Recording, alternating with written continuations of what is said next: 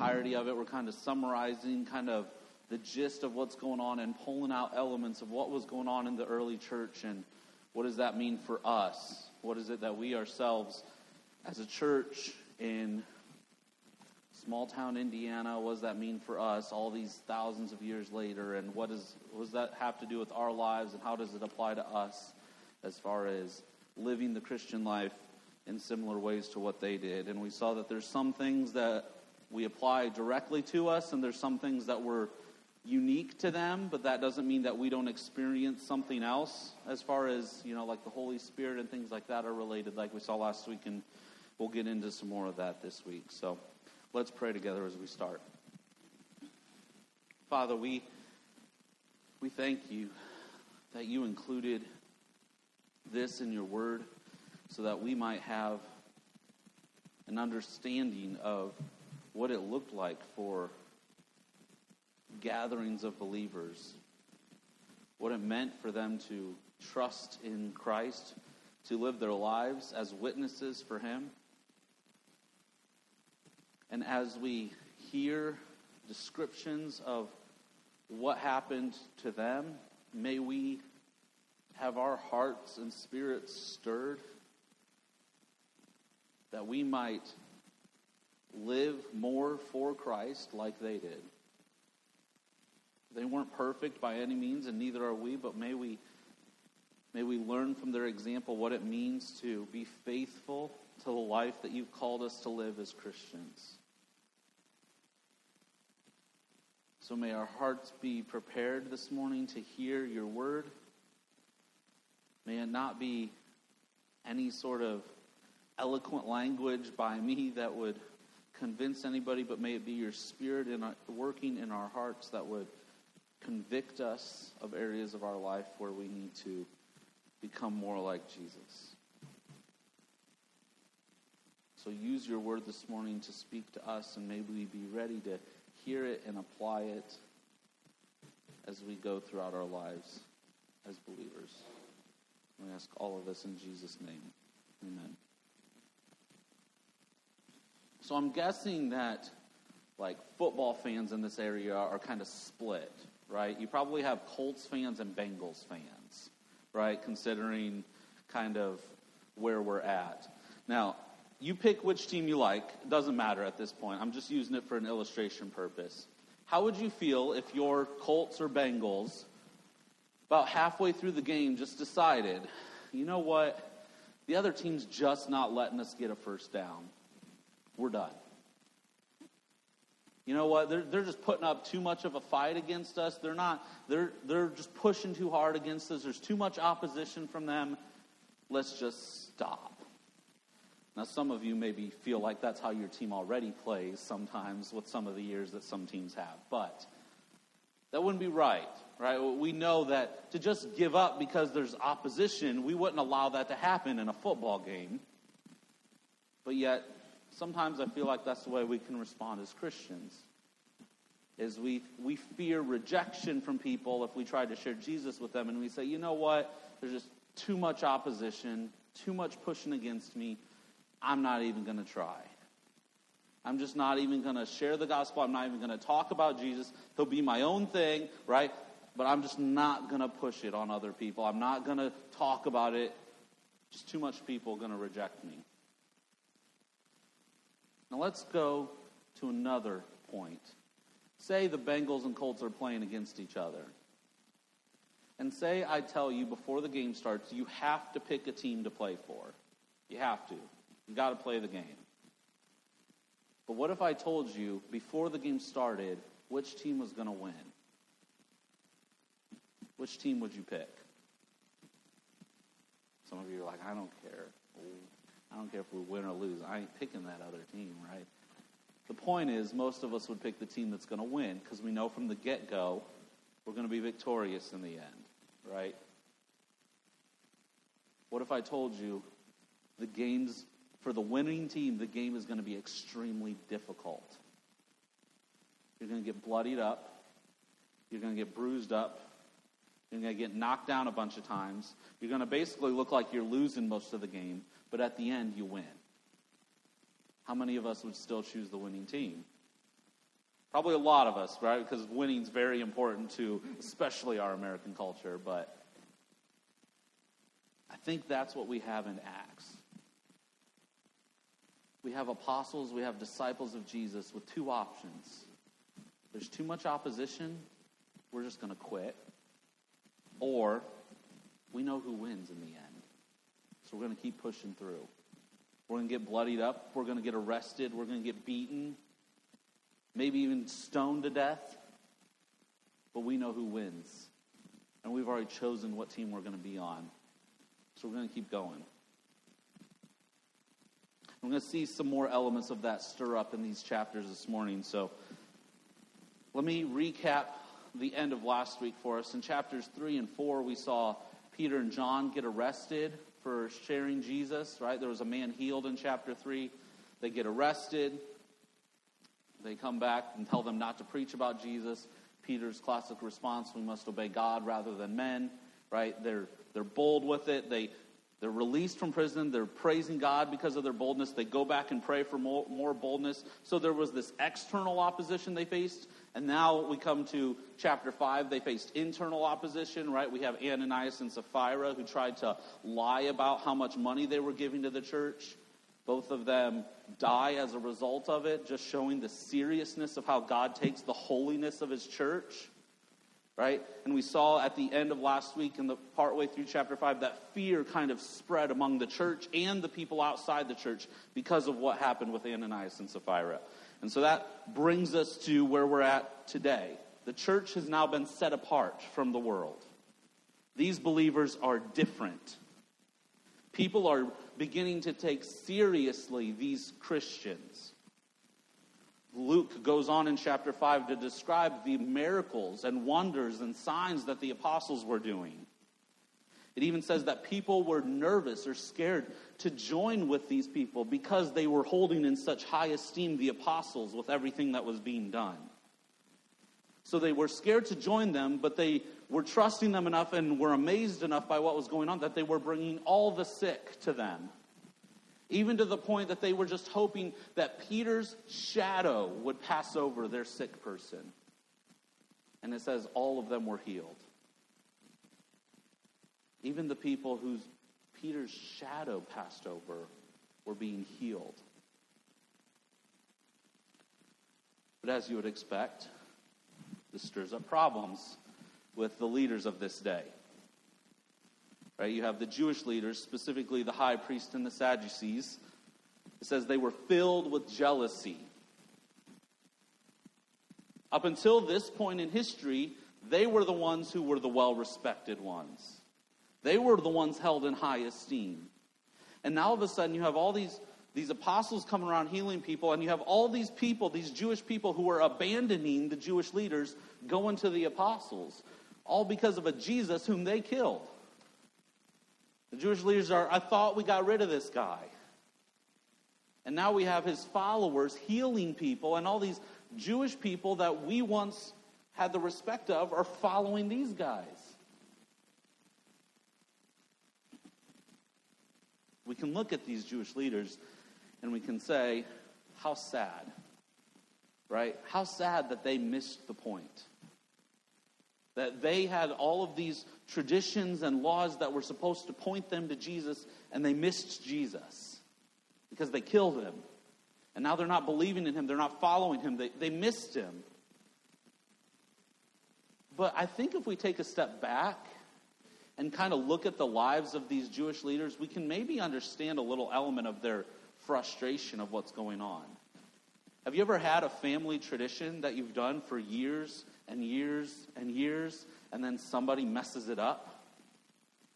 Somebody decides not to show up this year? Or you have a family vacation you always do, and somebody decides, you know what, I want to go this place this year. You know, we've done this for 15 years, and now you want to change it up. Right? You ever get frustrated by your own tradition being taken away from you? Now imagine being these Jewish leaders, right? This is not just a yearly tradition. This is their lives. They've committed their lives to following these Jewish traditions, these laws set in place that they thought were what was making them righteous. Now, yes, they missed the point on that because Jesus is the only one who can make them righteous. They missed that. But can we understand an element somewhat of they've committed their lives to these traditions and now it's being stripped from them? That doesn't make it okay for them to miss Jesus. I'm just saying, I wonder sometimes if we might not have responded in the same way if we were in their position. So we see they arrest the apostles. The arrest doesn't last long. That night, an angel comes and opens the door and releases them, tells them to go preach. The apostles listen, they go preach. The council, these Jewish leaders, don't find out until the next day. Right? They send people to go check the prison. They're not there. They find out that they're out preaching, so they go to them. They bring them in again, and they say to the apostles, "Didn't we already tell you? Stop talking about Jesus." And we see a similar response to what we saw from Peter before. Look at chapter 5, verse 29. But Peter and the apostles answered, "We must obey God rather than men. The God of our fathers raised Jesus, whom you killed by hanging him on a tree. God exalted him at his right hand as leader and savior to give repentance to Israel and forgiveness of sins. And we are witnesses to these things, and so is the Holy Spirit, whom God has given to those who obey him." Almost word for word from last week, right? We must obey God rather than men. And then Peter goes into a gospel message. You killed Jesus. He was crucified.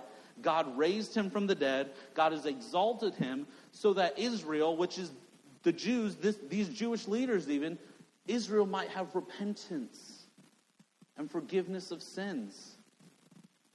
And this is what we're witnesses of.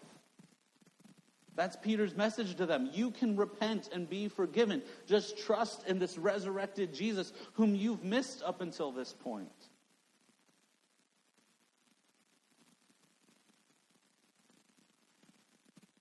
Since it's been asked or mentioned twice by Peter, I think it's a question we need to ask ourselves. If we were in a similar situation, would we obey God rather than men?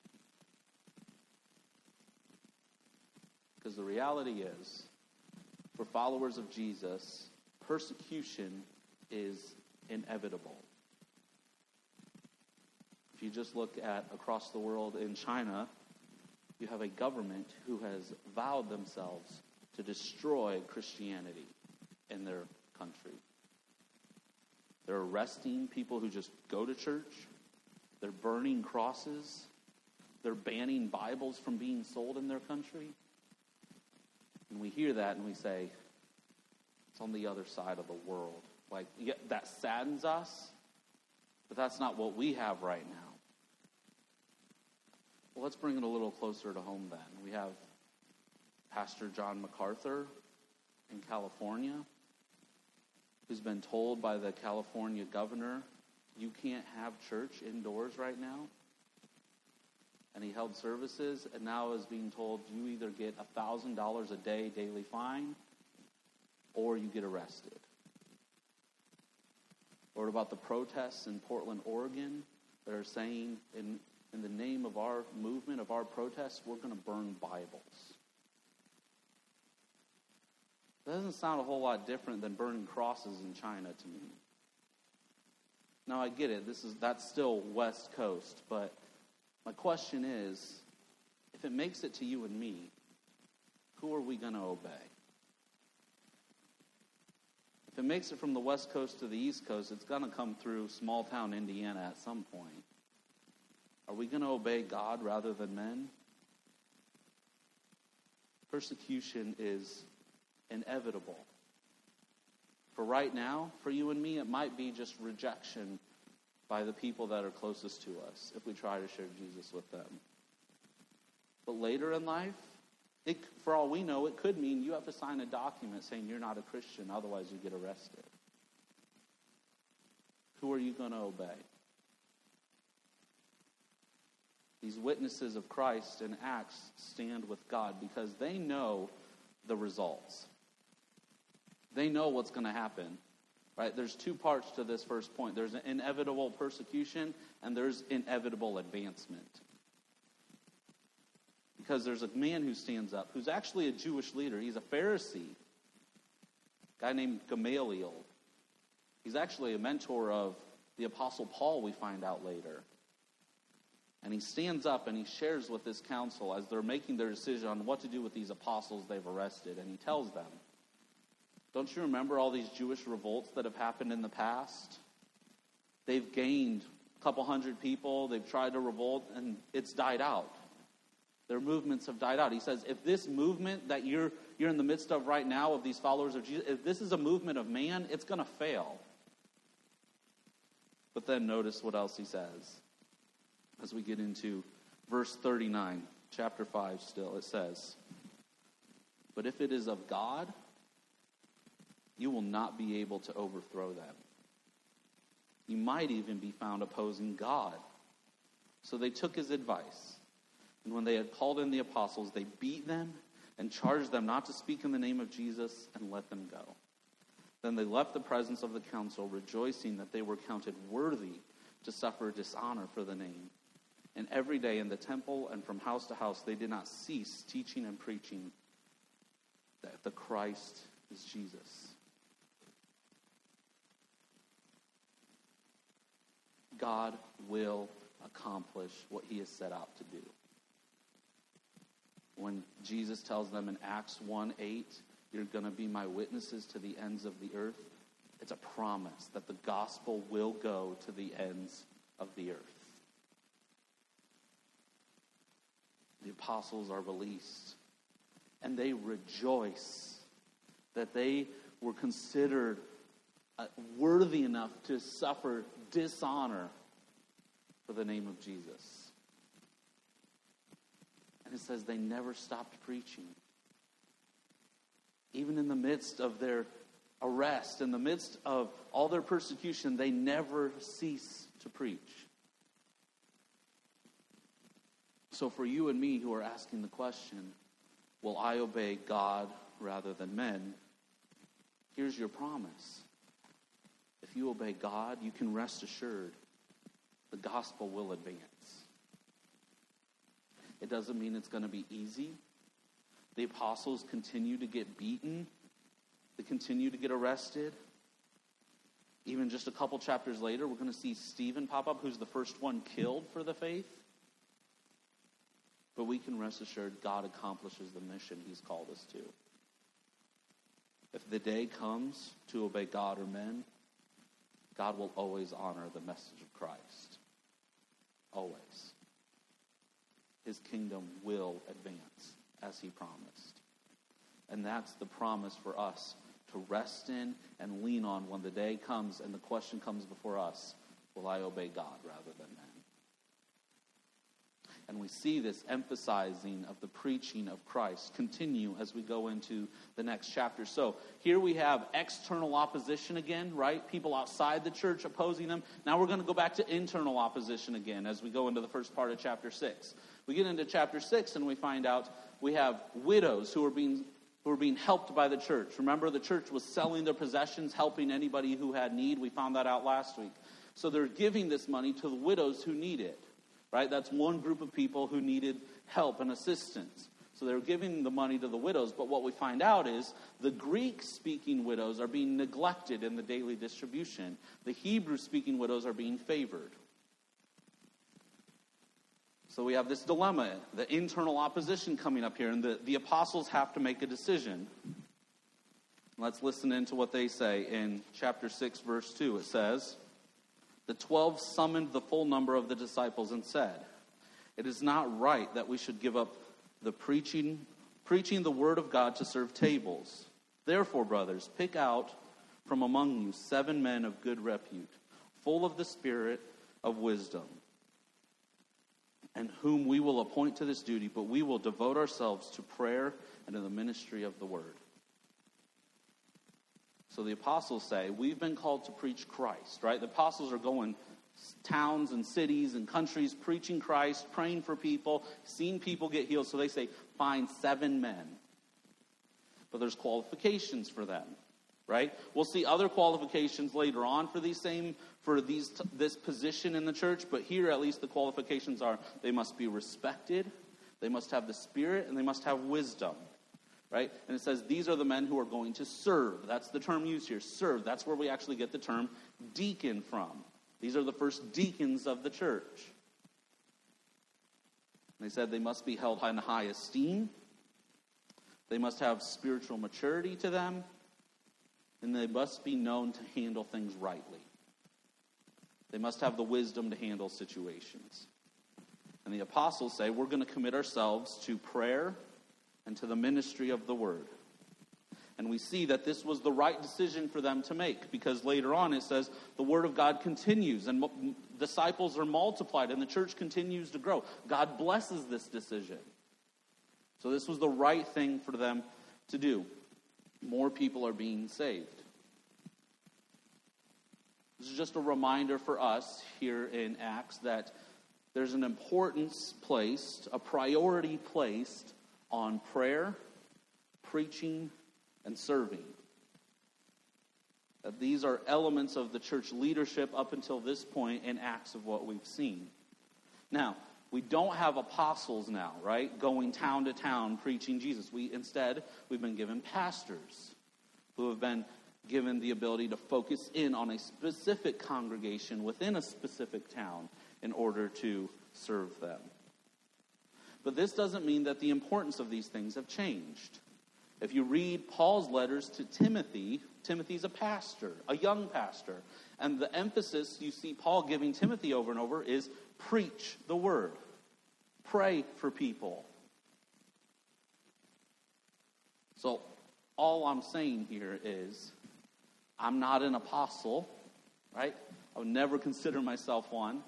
I'm a pastor, but even based on other letters to pastors in the New Testament, my priority is prayer, preaching, and then serving. Does that make sense? The apostles put a priority on prayer and preaching, and then serving was also a priority, but they found people to help them with it. Deacons. Right? So that's what we have also. We have deacons who come alongside, right? Who come alongside the church, and they serve the church. Right? So while the pastor commits himself to preaching, teaching, that doesn't mean I don't serve. That doesn't mean I'm not going to do administrative things. It doesn't mean I'm not going to counsel people. It doesn't mean I'm not going to do any of that sort of stuff. It just means that my priority is the same as the apostles. My first commitment to you as a church is to pray for you and to make sure that you have the Word of God before you every week. And apart from that, serve you with the Word in any way that I can. And the deacons come alongside that and say, we're also going to serve the people. Now that means a number of different things. As you know, the deacons in our church do a number of different responsibilities. So sometimes that means taking care of, when we have deacons who are trustees, it means they have to take care of the church as well as the people. But what we're going to see as we continue, though, is this story changes. As we move from the church and what's going on with these deacons, we're going to actually now, it kind of zooms in on the life of a couple of these deacons as well as another witness. So our last kind of point that we're going to discuss today, but it's a really long point, is we're given 3 good examples of witnesses and 1 bad example of a witness. And that takes us through a good chunk of chapter 9. So let's jump into it. Here in chapter 6, we see one of the deacons mentioned, a guy named Stephen. I call Stephen our candid witness because Stephen is willing to be honest with people. Right?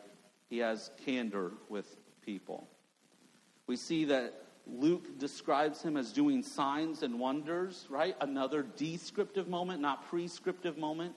That doesn't mean that each of our deacons here has to be able to do signs and wonders, right? It's not prescriptive for us. It's descriptive of the Spirit was moving and spreading the gospel very quickly at this point in history. So something Stephen was given the specific ability to do. We'll also see a deacon named Philip with the specific ability to do signs and wonders.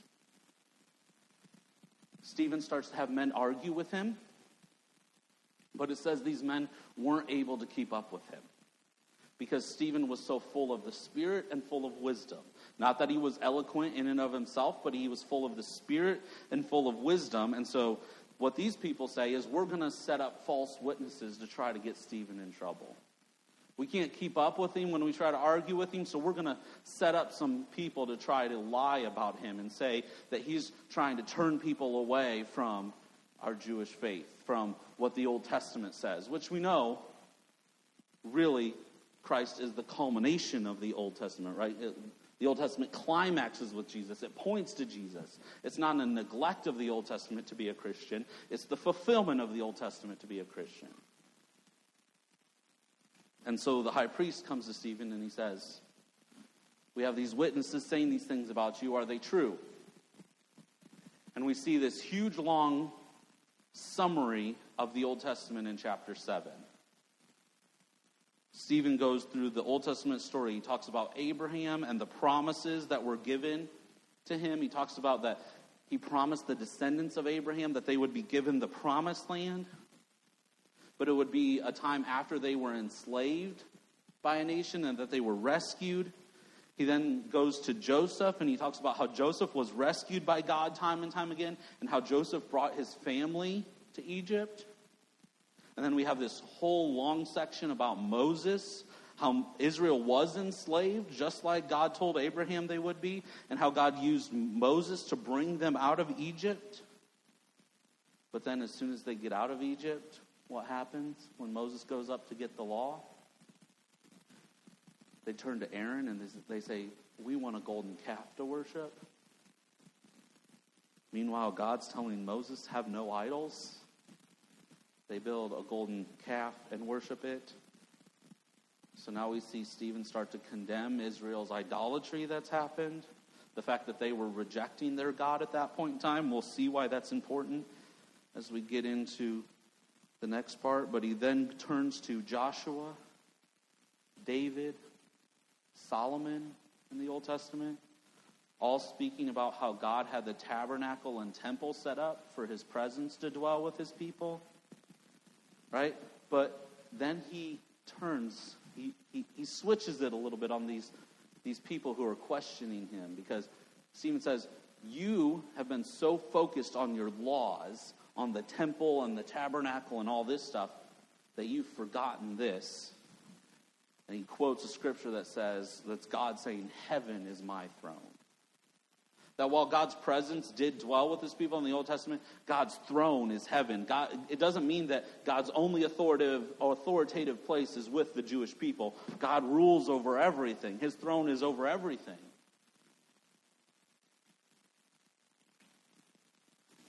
Their hearts are in the wrong place if they're focusing so much on the temple that they miss the Jesus. We see that there's this rejection of God in Israel's history, right? We see Stephen pointing to this rejection, and it's kind of sets him up for what he says here at the end of his speech. So he summarizes all this Old Testament stuff, and then he turns to these people and says, Luke chapter 7, verse 51, you stiff-necked people, uncircumcised in heart and ears, you always resist the Holy Spirit. As your fathers did, so do you. Which of the prophets did your fathers not persecute? And they killed those who announced beforehand the coming of the righteous one, whom you have now betrayed and murdered. You who received the law as delivered by angels and did not keep it. We can see why they get upset. Pretty harsh language from Stephen, but true. He says, your hearts haven't been changed. You're just like your father. They rejected their God with the golden calf. You're rejecting Jesus because you're so focused on your man-made laws. So it clearly enrages them to the point that they take him out of the city and stone him to death. And here we have the first martyr. But as Stephen is facing this death, he looks up into heaven and he sees Jesus standing at the right hand of God. And in the midst of looking at that, Stephen is able to echo Christ to his list, to these people who are killing him. Because Stephen says, Father, receive my spirit. Sounds like Jesus.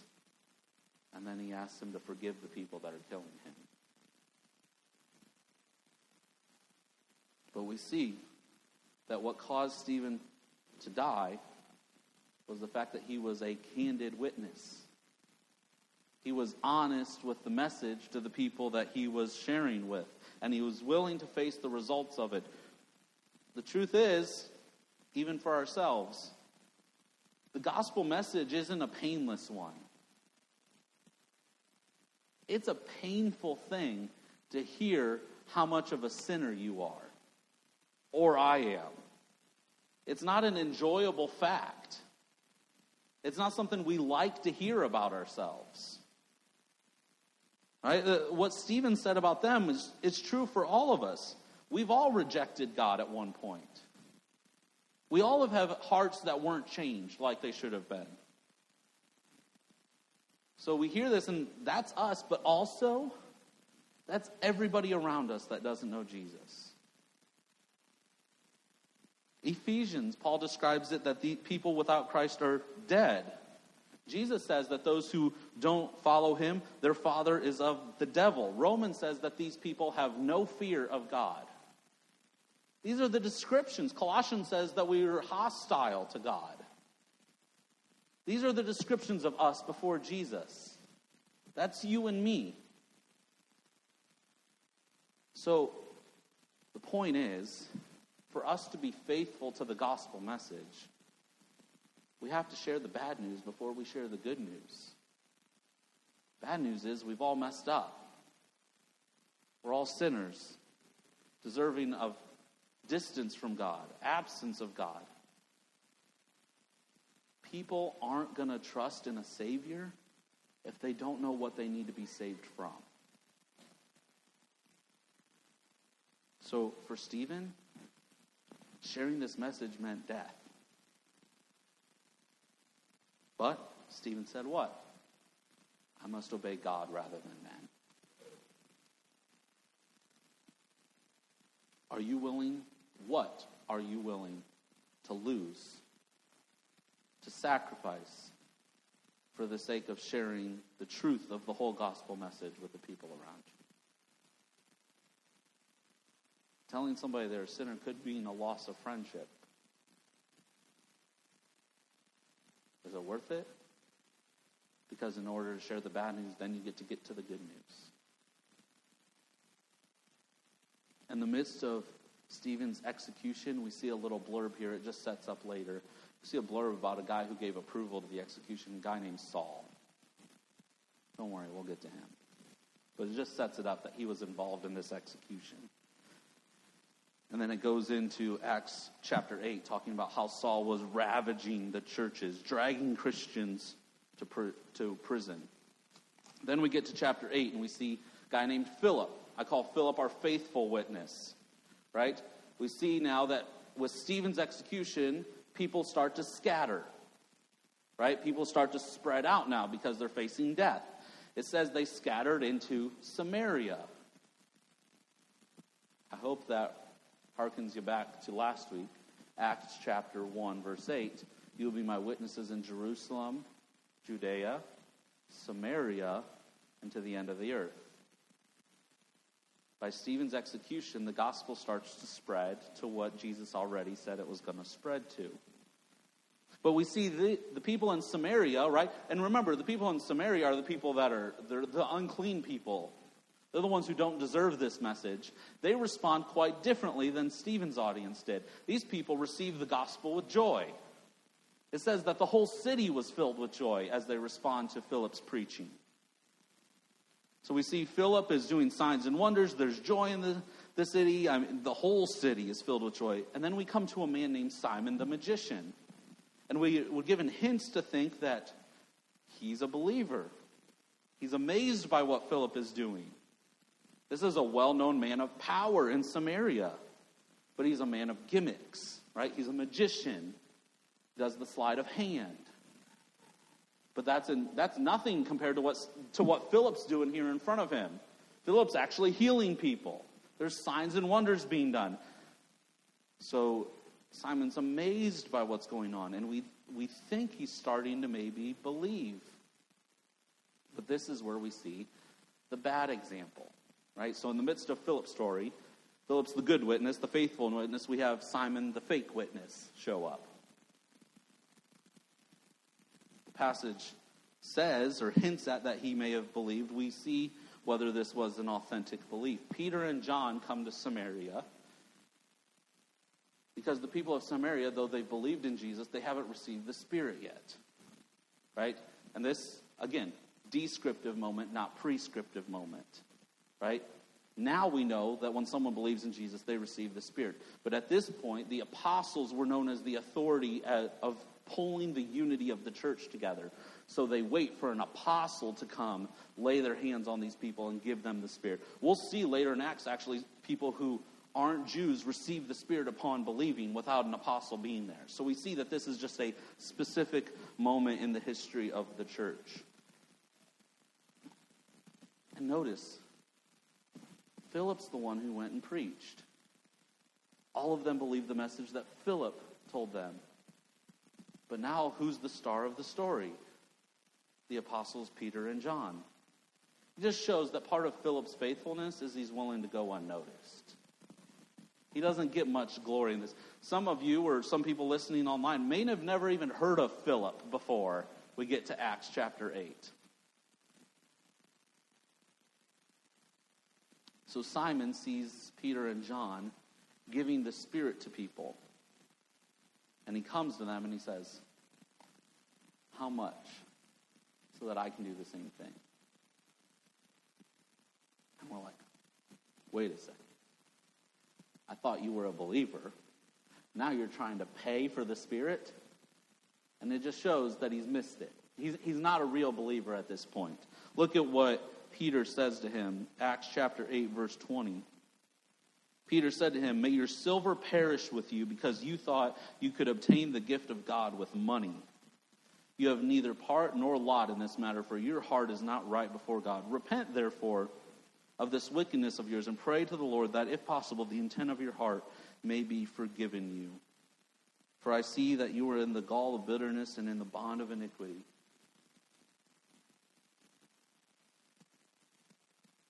You can't pay for it. Right? That's what Simon finds out. And Simon actually responds with being scared of what Peter has just said to him. I don't think it necessarily turns into authentic belief, but he's scared of the reality of everything Peter just told him. The whole point of this for us is, what do you come to Jesus expecting to get? Some of you, this really makes a lot of sense for those of you who have kids or grandkids, because you think sometimes they only come to you to get something out of you, right? It may seem silly to ask the question, because for true believers, we know that you come to Jesus to get reconciliation with God, that you get a relationship restored that has been broken. But church, we got to remember that there's bookstores out there that are making a killing on books saying that you're going to get money, that you're going to get health, that you're going to get a better job, that you're going to get all the desires of your heart if you follow Jesus. Let's not forget, Timothy was sick. Paul had to make tents for a living. Jesus says, "I have nowhere to lay my head tonight." That's the life of a believer. But you get God. You get to be reconciled back to the creator of the universe by the blood of Jesus. Coming to Jesus is not about what can I get from him, unless you're coming to get God. That's it. Back to Philip. We see another story. The angel tells him, "Go down to Gaza." Which, by the way, Gaza is a city that's been destroyed years ago by Alexander the Great. The road to Gaza is one that's not traveled. It's all worn down from when it used to be, but nobody uses it anymore. But the Spirit tells Philip, "Go." So Philip, being the faithful witness, is faithful to go. And as he's going, he runs into the Ethiopian eunuch who's reading Isaiah. Just listen. The Ethiopian eunuch has the Old Testament. He's a Jewish believer, follower of the Jewish faith at this point. We'll find out that he becomes a Christian. But listen to what he's reading, and he asks Philip to explain it to him. Chapter 8, verse 32. Now the passage of Scripture that he was reading was this. Like a sheep, he was led to the slaughter. And like a lamb before its shearer is silent, so he opens not his mouth. In his humiliation, justice was denied. Who can describe his generation? For his life is taken away from the earth. This Ethiopian eunuch's reading one of the most well-known Old Testament prophecies of Jesus. And asks Philip, who's this about? So clearly, Philip shares the gospel with him. We see that the Ethiopian eunuch believes, he's baptized, and he goes on his way. The gospel first going to Egypt, right? That's where that area of Ethiopia where he was headed to Egypt. Is because of Philip's faithfulness. Because the Spirit said, go to a road that nobody walks on anymore. And he went. And he was faithful to share the message. So Philip was faithful to go, and he was faithful to preach. Just a reminder for us that God might call us to some places we don't expect to get called to. He might call you to witness to somebody that you don't expect to be witnessing to. Are you going to be faithful to that?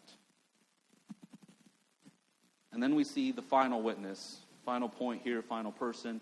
We see in Acts chapter 9, we see Saul, the man who's been killing all these Christians. He's actually got a letter in his hand on his way to kill some, to take some into prison at least. And he's on his way on the Damascus road. He's headed to Damascus to gather all the Christians and take them to prison.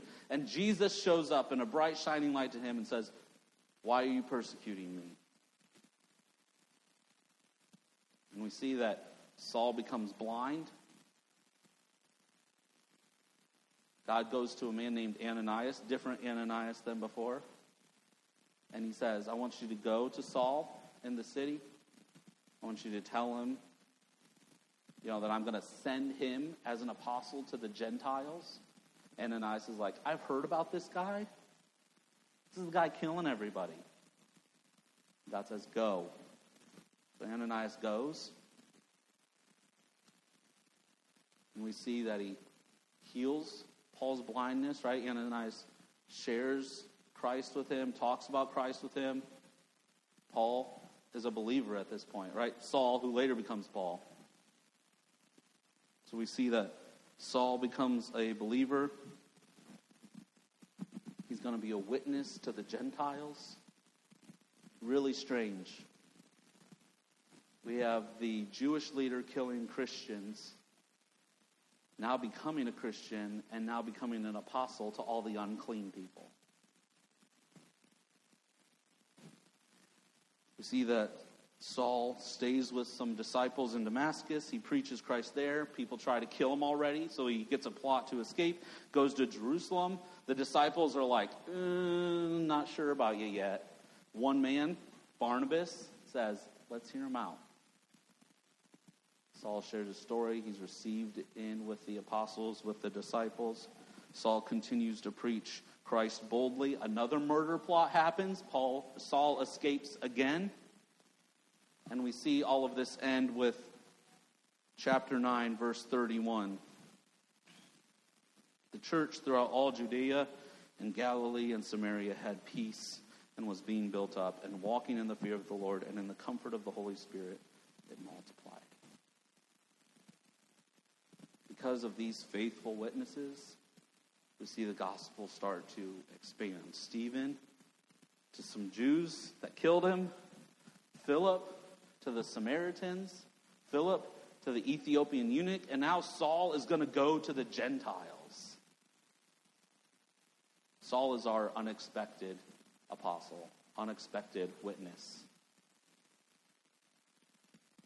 Saul is like the Babe Ruth of Christianity. I'm a Red Sox fan, so you can understand Babe Ruth goes from the Red Sox to the Yankees. Red Sox don't win the World Series for 86 years. Whole shebang.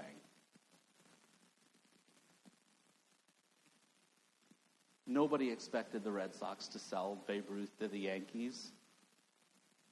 And this is even bigger than that. Nobody expects the guy killing all the Christians, the Jew killing all the Christians, to not only become a Christian, but to become the one who's going to share Jesus with all the unclean people.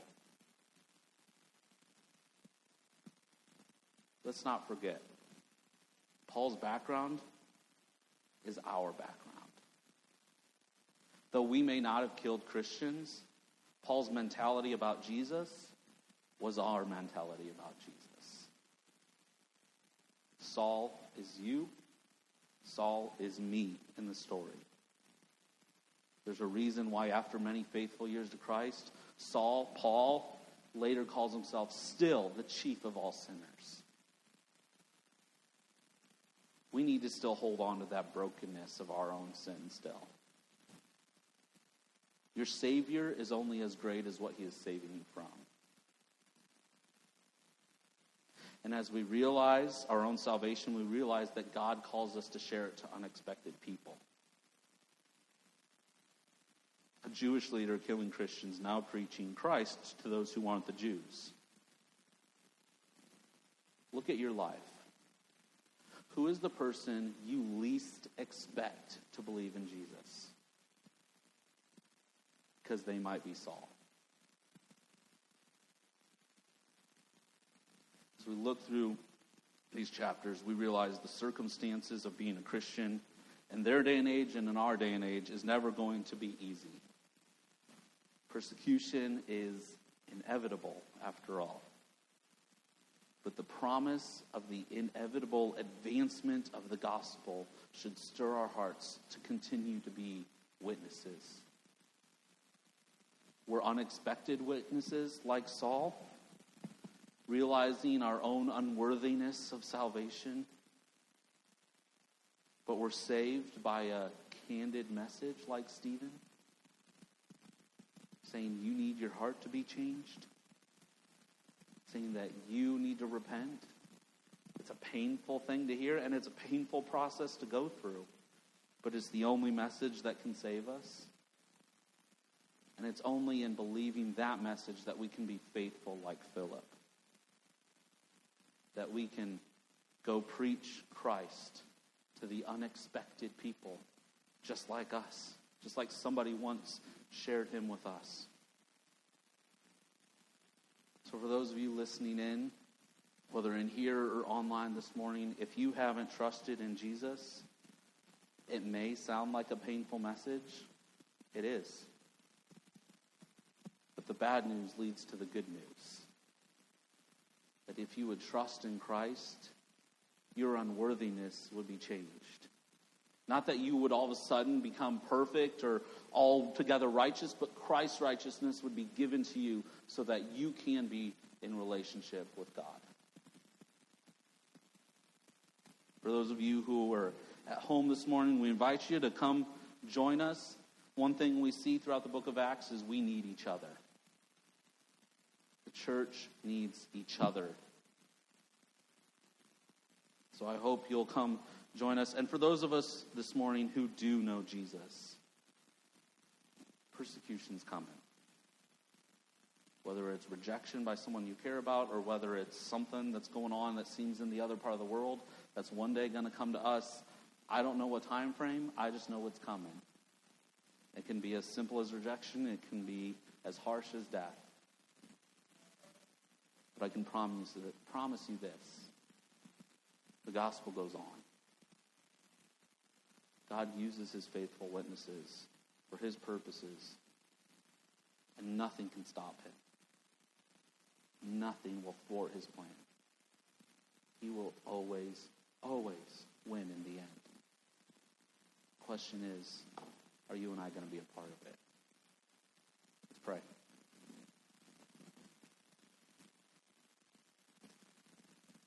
Father, may we be faithful. Faithful to your word, faithful to share Christ. May these accounts of what happened in the early church stir our hearts to want to be good witnesses in the midst of a world that seems to be more and more hateful towards Jesus. May we stand strong. May we, as the song earlier said, may you uphold us by your omnipotent hand. Strengthen us so that we might boldly, lovingly share the gospel with those around us. May that be the type of church that we become, that we are faithful to Christ. We ask all this in Jesus' name.